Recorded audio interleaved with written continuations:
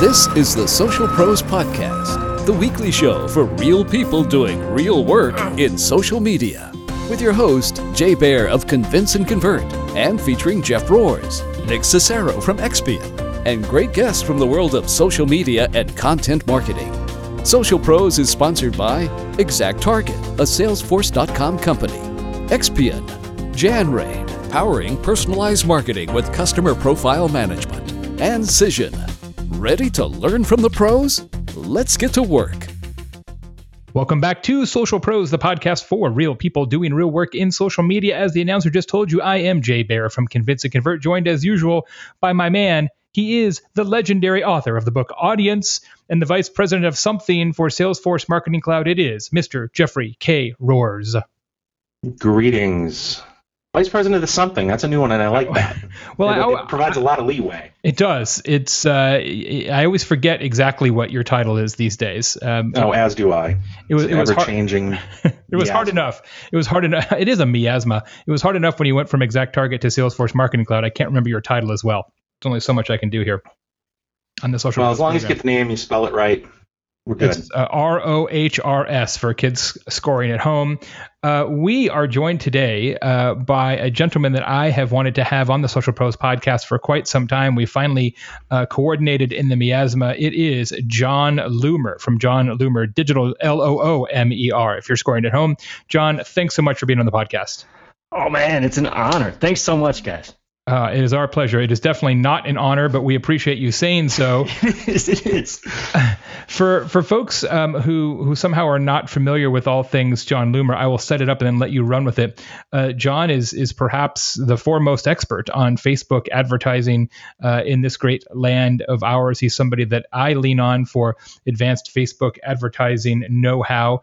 And he has forgotten more than we all know in many cases about how the ins and the outs of the crazy and nettlesome world of Facebook advertising works. We are delighted to have you on the show. Jon, what else do you want to tell the folks at home about what you do? Oh, man, I tell you, it's been a crazy journey. Facebook ads, that is my niche. That's what I focus on. And I kind of started this whole thing about 3 years ago, having no idea where I wanted to go. And I used Facebook ads a little bit back then, but it's really been to build my own business more than anything. I had to get to know the ins and outs of Facebook ads, so I started writing about it more and more. And now here we are, and it's been a lot of fun. Now, you have a background in marketing, in digital marketing. So before you became a consultant and a practitioner of all things Facebook, you actually worked on the brand side. You were very, very early on the NBA's digital efforts. And in fact, you probably know our guest from last week on the show, Jerry McPeak from the Phoenix Suns. I don't, but I saw that episode. I thought that was really cool. I was there at the very, very beginning of social for the NBA, and so I was on the league side. So he was just on the team side, sure. Right? So I actually know the guy who works with the teams, but that's here and there. Absolutely. But anyway, so when I was there, and we're talking, God, we're getting long ago now. So it's 2005 through 2008, end of 2005 to the season of 2008. And so when I got there, there was no social at all. I'm talking no comments on articles, no forums, nothing. And I mean, I don't know how much I should say, but they were scared of what people would write about the commissioner and owners and all that kind of stuff. So none of that existed. But I was overseeing fantasy games, which is some new fun experimental thing, new position. And as such, I was like, I need forums. I need a community. And so I was part of this initial pilot of community on NBA.com, and it didn't go too crazy. So they started branching off to blog posts and everything else. And now they're like this big social juggernaut. So it's pretty cool. Yeah, I think you'd said somewhere, I read somewhere that you started as an admin in the NBA Facebook group before there even were Facebook pages. I mean, some of the folks who listen to Social Pros will remember those days that, we didn't used to have brand pages. It wasn't even an option. And it was only groups back in the day. So you have seen some changes. Yeah, it's crazy. So, I was overseeing Fantasy Games. So that included everything from sitting down with the developers and saying, let's build this, to overseeing content and marketing and everything else. But yeah, along the way, it was 2007 where someone else thought it was the brilliant idea of partnering with this company called The Facebook. I had no idea what she was talking about. But I was thrown into that mix to build an app. Back before you could build your own app, you had to partner with Facebook to build an app. So we repurposed their March Madness app, which was great for their college kids. They were just now moving into the old folks. And so I was part of that. And in order to kind of promote this thing, we created this group. And I was the first admin of that group. And yeah, that's so long ago. Yet you couldn't build your own apps. There was no Facebook pages. We were in there frantically deleting comments and stuff. People were saying bad things about the commissioner. It was nuts. It was a completely different world. It's crazy. Well, nobody is a beloved commissioner like David Stern. He's such a warm and caring individual. That's right. And you went from there and spent a couple of years doing marketing for the American Cancer Society. Right. So my first job after the NBA, so I left on my own free will, only because we had to live in New Jersey to do it. It was an amazing job working for the NBA, but we moved back to Colorado. I worked for a startup Fantasy Games developer for about 6 months, got laid off, and then ended up doing some consulting and whatnot. And then this job came up with American Cancer Society, which was near and dear to me because our oldest son is a cancer survivor. So that's something I really wanted to do, I had a passion for. So I did that. I was VP of Strategic Marketing for 2.5 years. That led into horrible economic times and layoffs everywhere. I ended up getting laid off, which ended up being one of the best things for me. Yeah, and here you are. And it's interesting, I think, that so many of the things that we talk about on the Social Pros program are the shift from organic to paid. And I think you've gone through a similar shift, right? That you started off writing about Facebook organic best practices and how to maximize your audience and your community in Facebook with organic techniques. But then as we sort of gone through Reachpocalypse, and at the same time that Reachpocalypse happened, in fairness to Facebook, that their advertising options and what they allow you to do with advertising has gotten a lot better as well. So can you talk about that sort of transformation or transition between sort of the organic and paid side? Sure. I mean, look, organic's still important, but going back to when I first started my page 3 years ago, actually it's very close to 3 years ago now I started the page. It was the early days where there weren't that many brands on Facebook. There were far fewer users on Facebook. So you publish a post, and of those online, they were more likely to see it. Now, keep in mind, there was never a time where 100% of your fans were seeing your posts. Anyone who thinks that's true, they're I don't know where their head's at. But half of your fans or so, maybe it's a little bit more these days, are actually on Facebook every day. And not only that, but were they on when you posted? Were they on during this certain 2-3 hour window after you posted? So you're never reaching everybody. Now every brand and their moms are on Facebook, and there are more people than ever there as well, and there's just more and more content to compete with. So EdgeRank algorithm aside, forget that. It doesn't even matter. You're going to have a hard time reaching people. That tweet that you put out on Twitter, how many of your followers saw that? Probably a very, very small percentage. Probably smaller. Yeah, I can tell you. I just looked it up. I just looked it up myself. So it's really small. Like on Twitter, I just did a little analysis. I've got 136,000 followers. I just looked at yesterday's tweets, and they average between 2,000 and 5,000. And even then, I don't know which tool you're using for that, but isn't that more about who was active on Twitter at the time, right? Right. It doesn't necessarily mean they clicked. It just means they potentially saw it. And they didn't necessarily see it because I don't know if they also count that they had an automation tweet going at the time as well to show that they were active. I mean, the thing with Facebook is they tell you that they are actually scanning the news feed at the time that you posted, right? Yeah. So and so this is a metric reach that you never see anywhere else. So people obsessed over it. So when it was really, really high, no one complained. And then as it kept dropping and dropping, everybody's like, whoa, what's Facebook doing to me? In reality, good luck on your other channels reaching more than that organically. But that aside, yeah, Facebook's gotten crazy powerful in terms of the things that you can do with ads. So it's still important for me to post organically. I still do. And I actually get quite a bit of, like, I'll get 1,000 link clicks on a post organically. So I would say that's still pretty darn valuable. But the stuff you can do with ads and the targeting you can do, it's just opened up so many opportunities for brands. One of the things that people are starting to do now, partially because of your counsel, is using Facebook ads, dark posts, things like that, which we'll talk about in more depth in a minute, using Facebook ads to test particular pieces of content. And then if they seem to be effective, then go around and post them organically. Yeah, no, absolutely. You can take that approach. I'm usually one of those people who will, first of all, publish something organically, promote it. I might then create variations to target, different segments and try things out that way as well. I know a lot of people, they'll focus more on the unpublished side first, so they will split test in that way, say which copy, which imagery works best. And then actually, if you did it as an unpublished post, not an inline post, you can then publish it. And then crazily enough, when you publish it, it already has all this engagement on it because it was previously an ad. Yeah, so then it looks like it's like, wow, this must be amazing if all these people have clicked on it or shared it, etc. Yeah. Right. Yep. Let's talk about that a little bit, just because I assume that many people who listen to the show have experience with it, but I want to make sure that everybody understands where we're coming from here. Do you want to talk a little bit about the notion of dark posts and unpublished ads, just so people are clear on the difference there?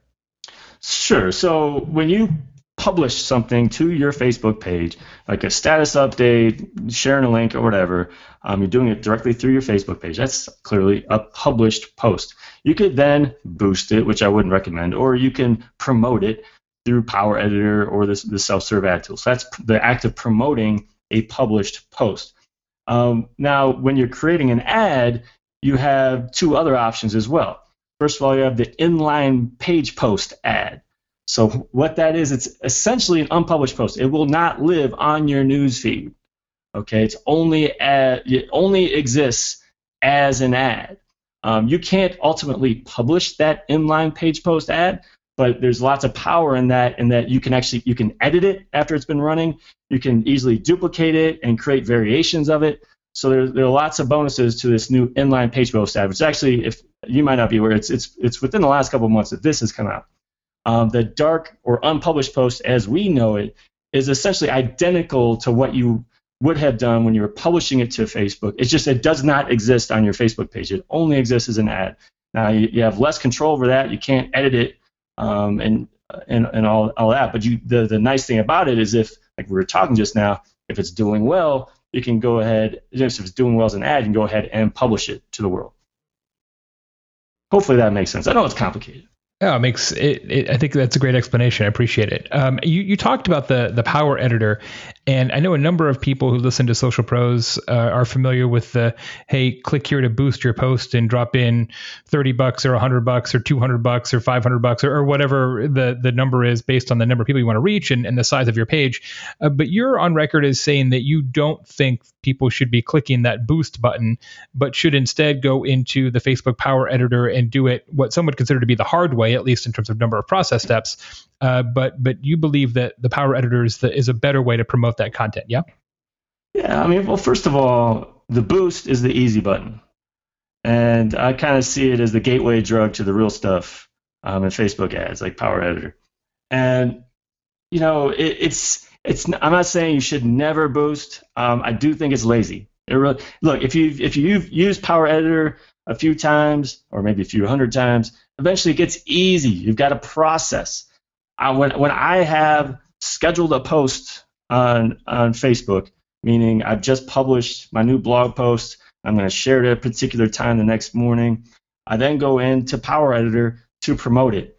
It takes me no more than, I'd say, 2 minutes to go through that process and make sure So this is how I set it up. I've got a campaign, and I've got 2 ad sets within it.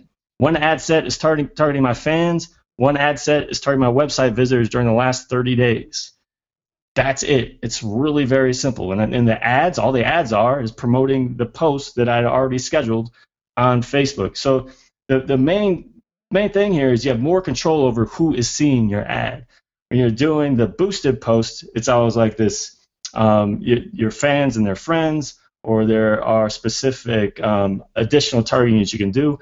But I want more control. So yes, I want my fans, I want my website visitors, 2 separate ad sets. But the other thing I want to do is I want to exclude anyone who already read that blog post. And I do that with the use of a website custom audience, because I've already created a website custom audience of anyone who's read that post. There's no reason to spend money reaching them again. So it's just a matter of having more control and having that routine. So do you do that for every post? Every post you create, you write on your website, you create a custom audience, essentially a retargeting pool of people who have read the post, and then you promote that post in the Power Editor both to your existing Facebook fans and people who have been to your site in the past but haven't read that post yet. Absolutely. That's my routine. Every single new blog post, I do that. And what kind of budget do you put against each of those posts? So on average, I start out with $10 per ad set per day.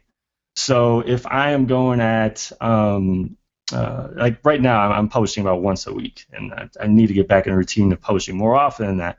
But it's once per week, so I run that ad for basically 6 or 7 days until I'm going to promote the next one. I don't want to have 2 concurrent blog posts being promoted at the same time. Now, when I start with that $10 per day per ad set, so $20 per day, I then monitor it, and I see how it does. If I'm getting a cost per website click in the neighborhood of 10 to maybe 15 cents or even less, I will up my budget. But also I monitor it to see, my fans performing better than my website visitors. Is there one I need to stop or slow down?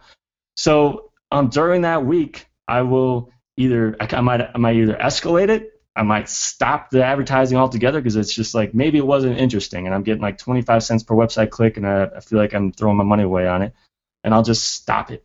So I always have this routine. I go out with that $10 per day per ad set. Yep. I go from there. So you're buying those ads on a per impression basis, not a per click basis, since you have a variable click results. Absolutely. So when you use optimized CPM, which that terminology is going away, but you're optimizing for the impression, Facebook is showing it to people most likely to perform your desired action.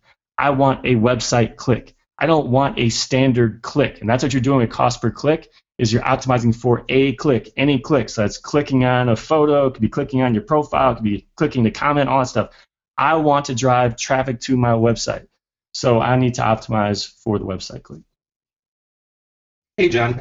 Jeff here. I'm interested in digging in on this topic from a different angle, and that is using your Facebook ads to drive audience development in other channels, particularly email.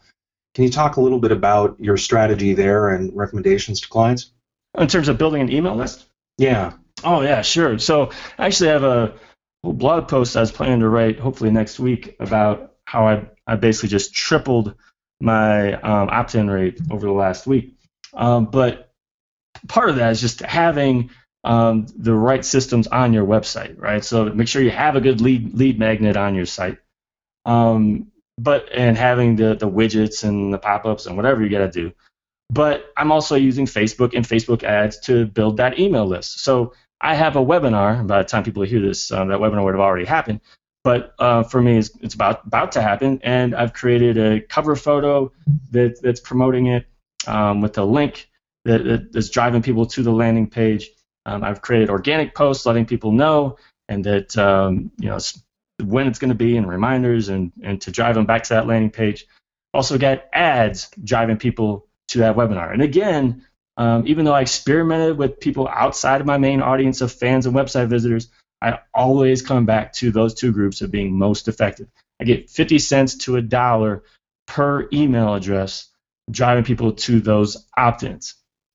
So whether it's a webinar or something of value, it can't just be, hey, join my newsletter. That's boring. It's got something of value. So I use the webinar. Another one I had recently was a free ebook and before that, I had a PDF of my of the dimensions, the Facebook marketing dimensions, image dimensions. Whatever it is that's relevant to you and is valuable to your audience. It's a lot of the same strategies you use on your website, you just apply them to Facebook.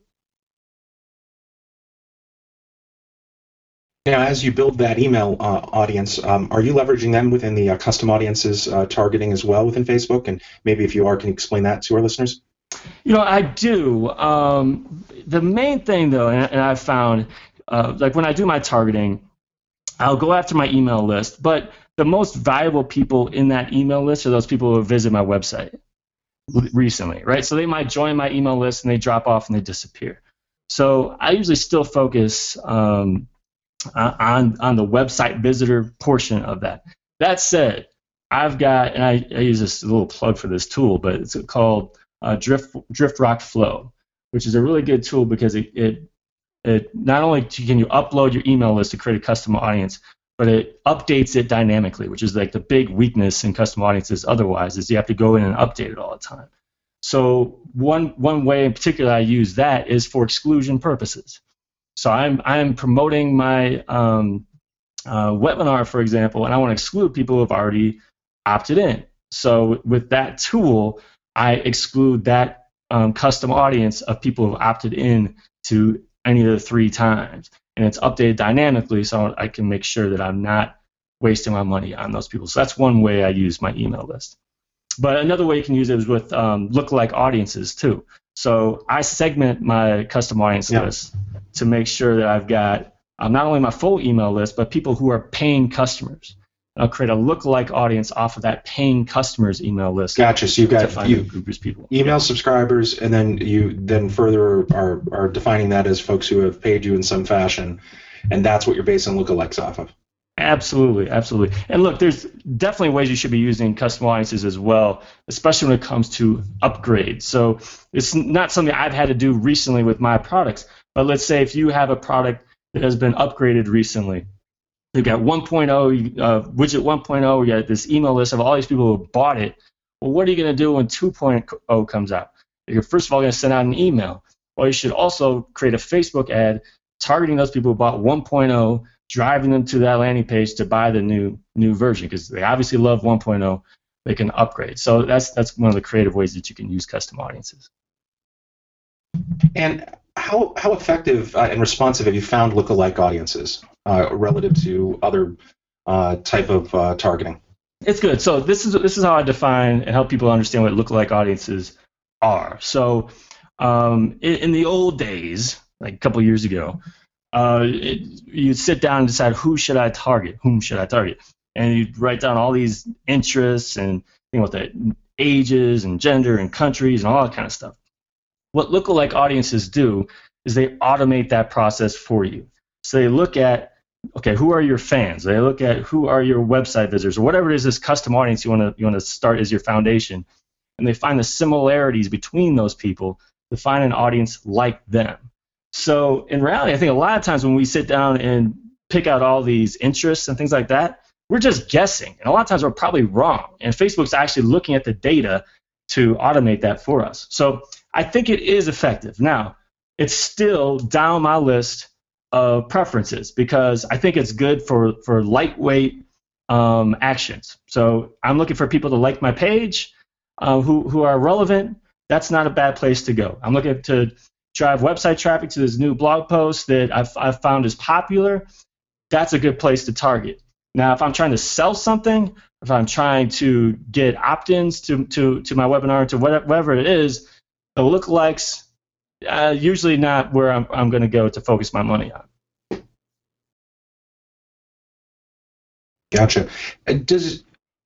Does your strategy vary from desktop Facebook user to mobile app user? I just saw a stat that Facebook accounts for about 20% of mobile advertising right now, and obviously they've really honed that product. But is there any different sort of approach when you're thinking about the mobile Facebook audience as opposed to the desktop? That's a really good question. So first of all, things have changed pretty dramatically over about a year. If you had asked me a year ago what I think about mobile, I say, well, yeah, it's getting lots of clicks, but it's freaking expensive. But over the last year, that's changed a ton.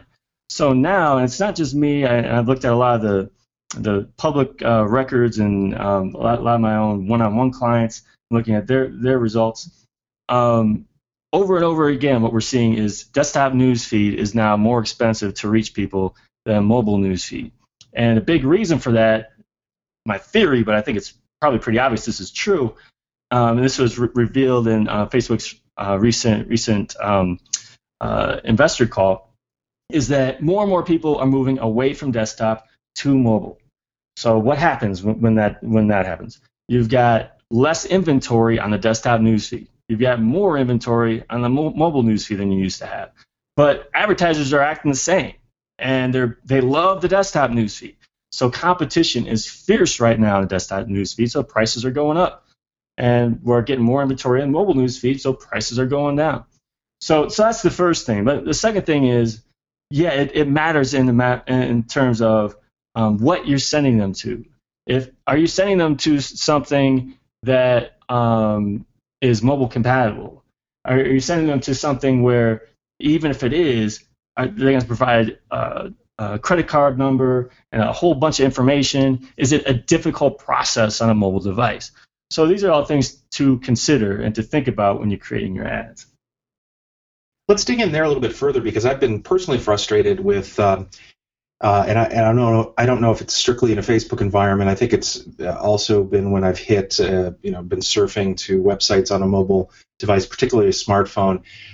Just the different ways that the click-through will work or the pop-up will work, or one of the things that's been probably most annoying is you didn't even know you were clicking, or the site was going to generate the App Store to pop up, and it's taking you to an app to download.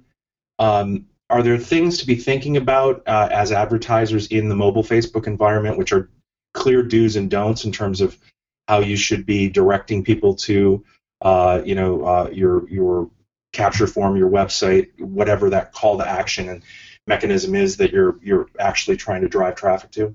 I mean, first of all, I just try to keep it as simple as possible.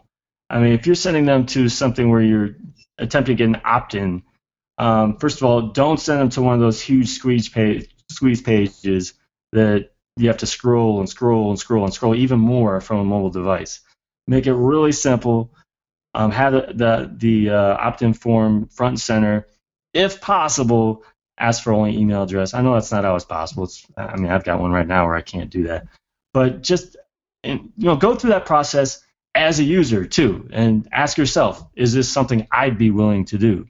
But yeah, you don't want pop-ups and all that stuff. Now, something that Facebook is working on that can help improve the mobile experience overall is app links, which is going to help the process of linking to other apps within that experience. So you're not taking them out of the current experience to take them to an app, for example.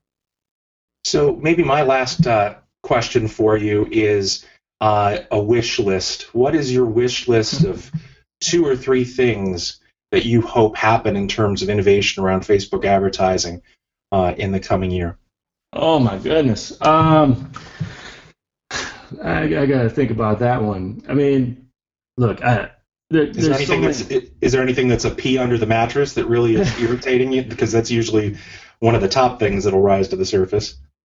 Yeah, no, I mean, I think the one thing for me is, it's just the constant updates just to keep up with, but and some of the bugs I have to deal with personally. But I know one thing that they're working on is Business Manager, and I think they're going to migrate everyone over to Business Manager, and I worry about that migration. I don't know if you're familiar with Business Manager. It's a way, particularly for agencies, to aggregate all of their advertising in one place. It's supposed to make it easier. But I'm wishing and hoping for that to be as easy as possible. Now, so I guess that's the first thing, and I guess biggest concern. Second is a lot of this amazing targeting that we can do is only available within the U.S. And so first of all, for my international advertisers, I would like to have them have that ability to target based on things like the amount of money someone makes, the kind of car they drive, the purchases they make and things like that. But not only that, I would like to target people in Australia based on the same types of data that I can't currently. So I think that would probably be my biggest request regarding Facebook ads. Yeah, that's a good one. That's a good one on the international side. Sir. Yeah, that's a good one on the international side. Absolutely.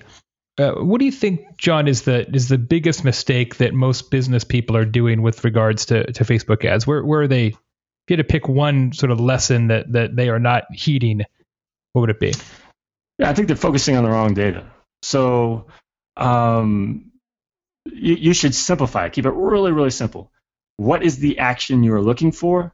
How much should it cost to get that action? So instead, what we're seeing people do is they're overwhelmed by the data, and they're looking at what is my click-through rate? What is my cost per click? And I'm saying cost per the CPC, not the cost per website click. What is my cost per click? And they're focusing on those things instead of what ultimately matters. So what is your cost per sale? What is your cost per registration? What is your cost per website click? And in the meantime, what happens is they will often stop ads that are working and ignore ads that actually are working. Or the other way around, or think that an ad is working when it's not, right? You might have a high click-through rate, but it's not doing anything. They get to the landing page and they're not following through. So I think that's the biggest mistake that I see from advertisers. One of the questions that we touch on a lot here on the Social Pros podcast is roles and responsibilities in big company social media departments. There's been a lot of conversations in the last year on this show as Facebook advertising and sort of paid social has become such a big part of the overall social ecosystem, about who should be managing the ad programs. Should it be the people who are formerly community managers? Should it be your digital agency? Should it be your ad agency? Should it be a media buying agency? Who do you think has the best skill set to be doing the kind of things that you're recommending people do? Wow, that's a really good question. I think it ultimately should be someone who not only knows what they're doing, like an agency, but it definitely helps to be someone who's internal, because these are also the people who are going to be crafting the messaging, who will be gathering the imagery that they're going to use, that will be targeting, and it's really helpful to know who your target audience is, and otherwise you're going into it kind of blindly, and you have to be educated by the company you're working for. But I just know for me personally, when I used to take on clients, I just found it much more difficult to strike that chord. Like I don't know their audience and their product the way that they do. So I know agencies are probably mad at me for saying that, because I know there are lots of agencies who are great at it. Okay, but I think the best case scenario is it's internal, not necessarily a community manager, but someone who knows what they're doing with ads, who's internal. And on a related question, you mentioned one of the tools that you use to keep your custom audiences pool updated in real time, which is really slick. How do you feel about software-assisted paid social in general, PMDs, whether it's, in fact, Jeff's company has a couple of tools that allow you to do that, as do many of our other sponsors and listeners and things like that. How do you feel about using third-party software to increase the results of what you're doing in Facebook and other parts of paid social, I presume, not just Facebook? I think it's great. I mean, whatever it takes to look, if you're getting into the larger scale of things, creating a lot more ads, or you're creating a lot of content, managing content for a lot of people. I mean, I know even with my Facebook page, it's really hard for me to manage the notifications and the direct messages I get, the comments I get on things.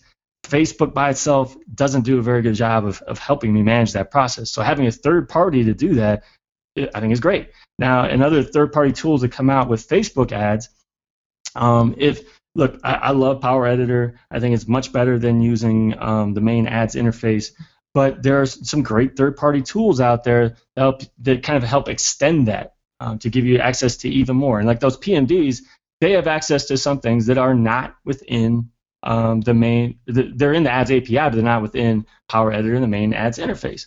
So I love it. I mean, the more options, the better, and especially for the bigger advertisers out there.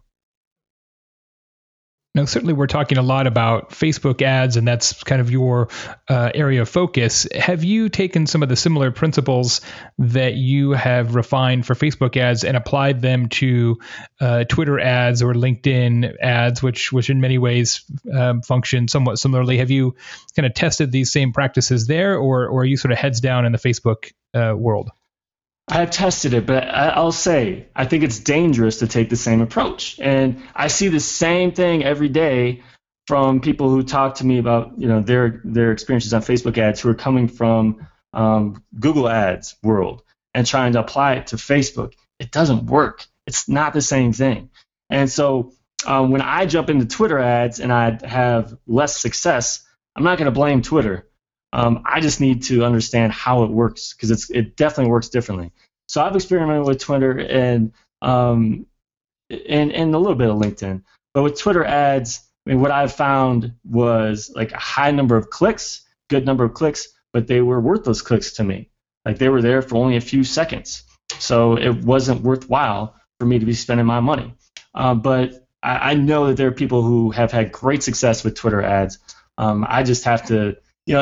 for me, I think it's really, really tough to have expertise in all of these areas.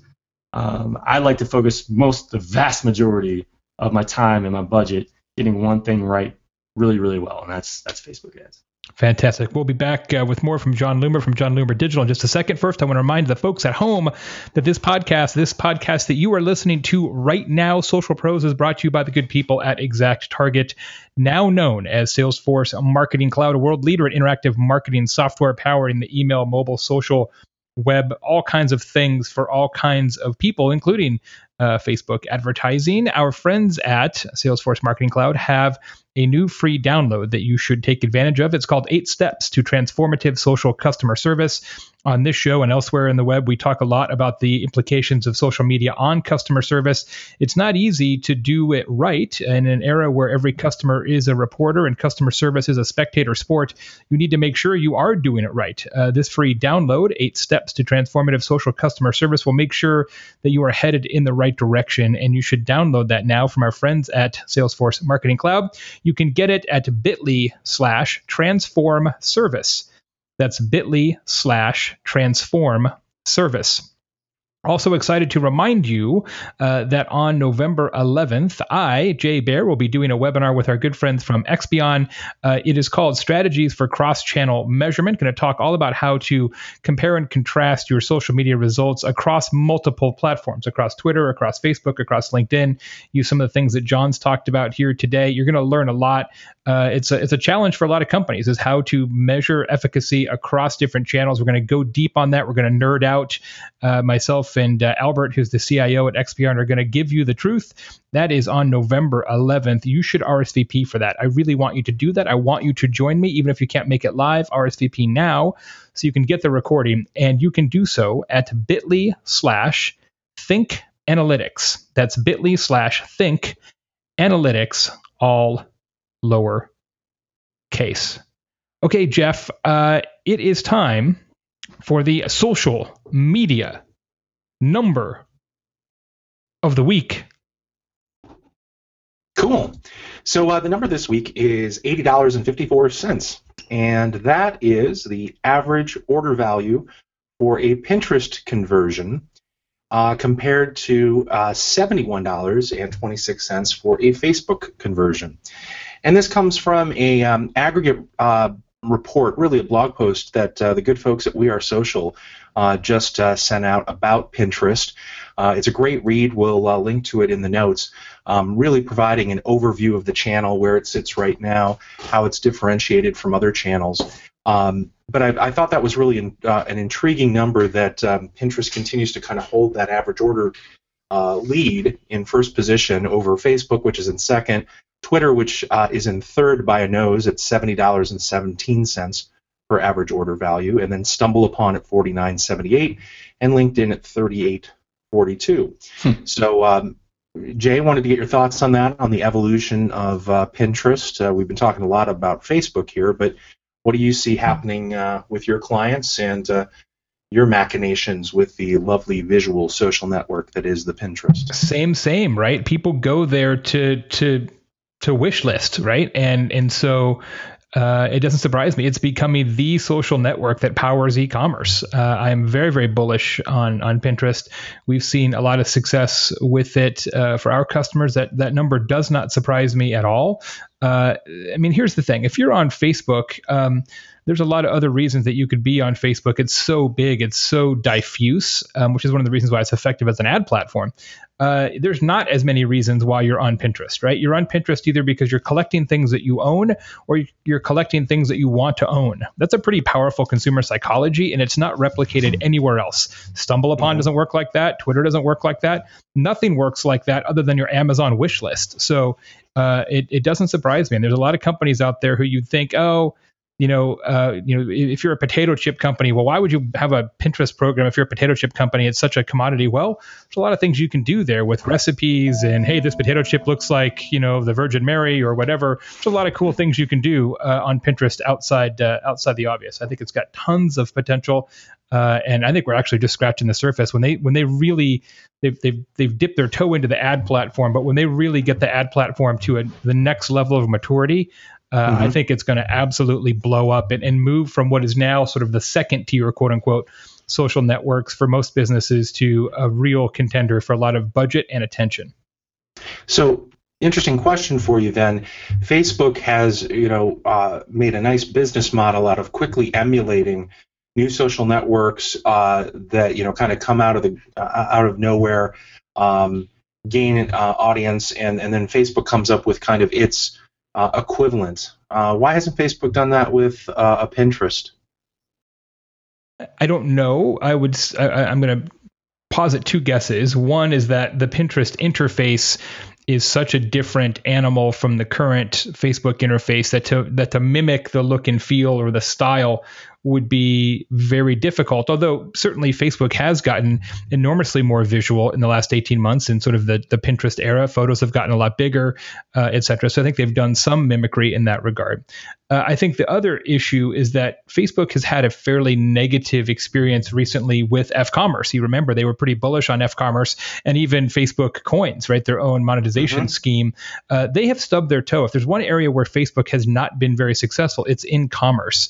And so they may be just, biding their time a little bit before they get back into it, because I suspect they've got their tail between their legs a little bit in that area. John, do you have any thoughts on that as well? Yeah, no, I think, first of all, they do have Instagram as well. And I don't know if it would make sense to do something like a Pinterest in addition to Instagram. But, first of all, in your first point about driving revenue, yeah, I agree. It makes total sense that Pinterest does so well in that area. We talk about buying intent, right? That's why Google ads would always work to drive revenue, because people had buying intent. And with Facebook ads, you always had to take a slightly different approach because that's not necessarily what's happening there. Well, with Pinterest, people are specifically looking for products and, collecting them and sharing them and that stuff. So it works. Now, in terms of Facebook getting involved, who knows? You'd have to ask Facebook on that. But I agree that Facebook is still taking a similar approach, and they've learned something, though, from Pinterest and getting more visual, like Jay is saying. I mean, bigger and bigger images. Actually, they had another newsfeed that is supposed to come out with even bigger images that never really happened. But look, Facebook can do whatever they want, I guess, right? And it includes making a lot of mistakes along the way. Well, we'll have to continue to watch this and see if they do come up with a spinoff. But Jay, you raise an interesting point. I'd almost completely forgotten about kind of the Facebook commerce thing and the credits that were being sold and the gift cards, the Facebook gift cards being sold at my local retailer a couple of years ago. So yeah, they had a whole thing there for a while, and it's not dead. There's no doubt about it. They still are looking at that. It's just temporarily dormant. They're definitely playing the long game. Yeah, to be clear, they are getting involved in a payment system. It's not going to be their own payment system. They're going to integrate with whether it's Stripe or PayPal or one of their partners. But this is going to be big. So right now what happens if you want to buy a product for an ad that you see on Facebook, you're driven to their landing page, to the landing page for that person's website, that company's website. In the future, you can be there actually is this buy button that's being tested on a very small scale right now, where that purchase happens entirely within Facebook. So no taking them away from Facebook, and it's just a much easier process, much more streamlined. Are people going to trust that process to buy basically from Facebook? And we'll see, but I think that could be the big thing coming. Yeah, and Twitter's testing the buy button as well simultaneously, which is pretty interesting. Let me remind everybody that this podcast, Social Pros, is also brought to you by the good people at FormStack. Love these guys. It's what I use to create forms. The easiest and best form making tool out there. Allows you to test forms really easily, even if you're not an IT guy. Just marketers like me can go in there and do all kinds of cool stuff. They have a really great new research report that is right in the wheelhouse of people listening to this show. It's called Google Analytics Usage and Best Practices for Marketers. FormStack went really deep and took a look at all kinds of best practices for improving your own Google Analytics understanding and tying Google Analytics back to your marketing, your conversion rate on your landing pages, your marketing campaigns like your Facebook ads, other forms of social media. Really great stuff. You need to read this. It's at bit.ly/GA report. That's bit.ly/GA report, capital G, capital A, lowercase report. That's from our friends at formstack.com. And the show is brought to you by Cision, the leading provider of software services and tools to the PR industry. Cision has a terrific free download all about content amplification. A lot of us are involved in content creation, but if nobody sees it, kind of, hey, what's the point? Certainly you could use Facebook ads to amplify your content. That's one of the recommendations that they have in this free guide called 6 Tips to Help Amplify Your Content. A bunch of other ideas there as well, not just Facebook ads, but some other things maybe you haven't thought of. You should download it. Hey, it's free. It's from Cision. Great guys at Cision.com. You can get it right now at bit.ly/amplify Cision. That's bit.ly/amplify Cision. That's all lowercase, and Cision is CISION. And thanks as always to Cision.com for sponsoring Social Pros. Okay, John, last 2 big questions for you. Are you ready? I hope so. Don't sound so confident. Okay. First question for John Loomer of John Loomer Digital.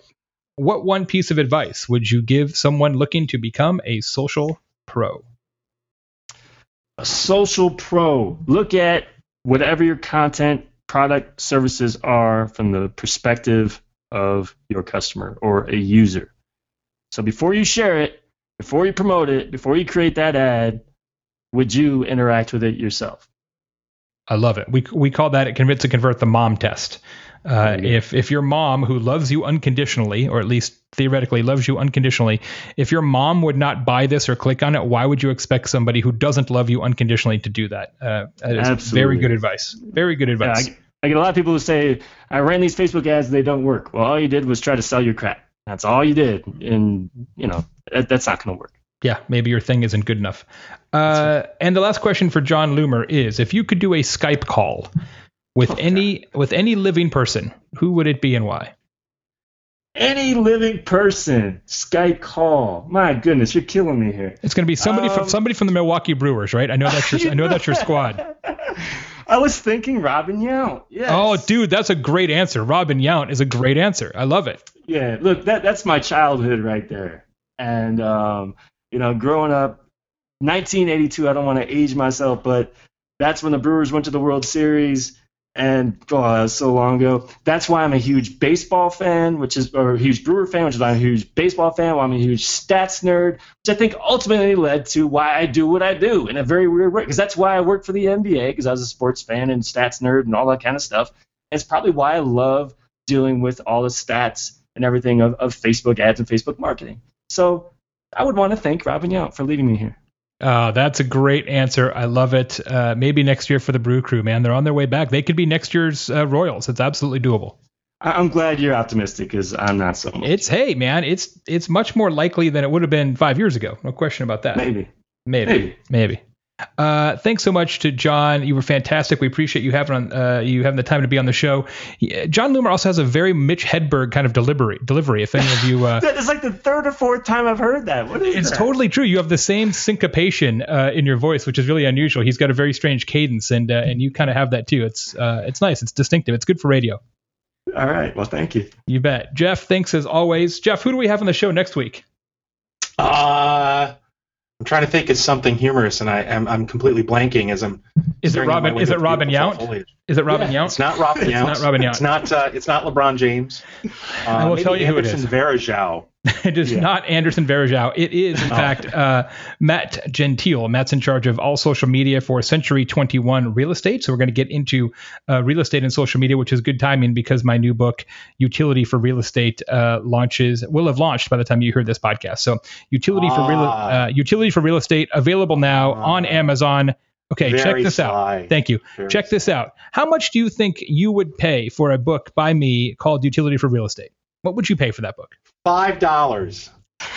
It is $2.99. Holy smokes! $2.99. What kind of value is that? It is an incredible value. It is not just less than a cup of coffee. It is less than shitty coffee. That is how we're pricing Utility for Real Estate, because we want to get it out there for everybody, and I want to make sure. Is that on the back of the? Is that an endorsement on the back of the book? It costs less than shitty coffee. That's it. That's exactly it. Yes, from Juan Valdez has the praise quote on the back. So $2.99. Get it at Amazon right now. And I'm not just saying this. It is the best thing I've ever written. It is better than the full-length Utility. It's better than Now Revolution. It's better than anything else I've ever written. And it's $2.99. Even if you're not in real estate, you will learn a lot from it. And if you don't like it, I will gladly give you your $3 back. I actually just saw someone on Twitter raving about that book. You see? Yeah. See how it works? That Twitter thing. There's a future there. Yeah. John, thanks so much. Jeff, thank you. We'll talk to you guys next week. This has been Social Pros. Thanks for listening, everybody. Thanks for listening to Social Pros, the show for real people doing real work in social media.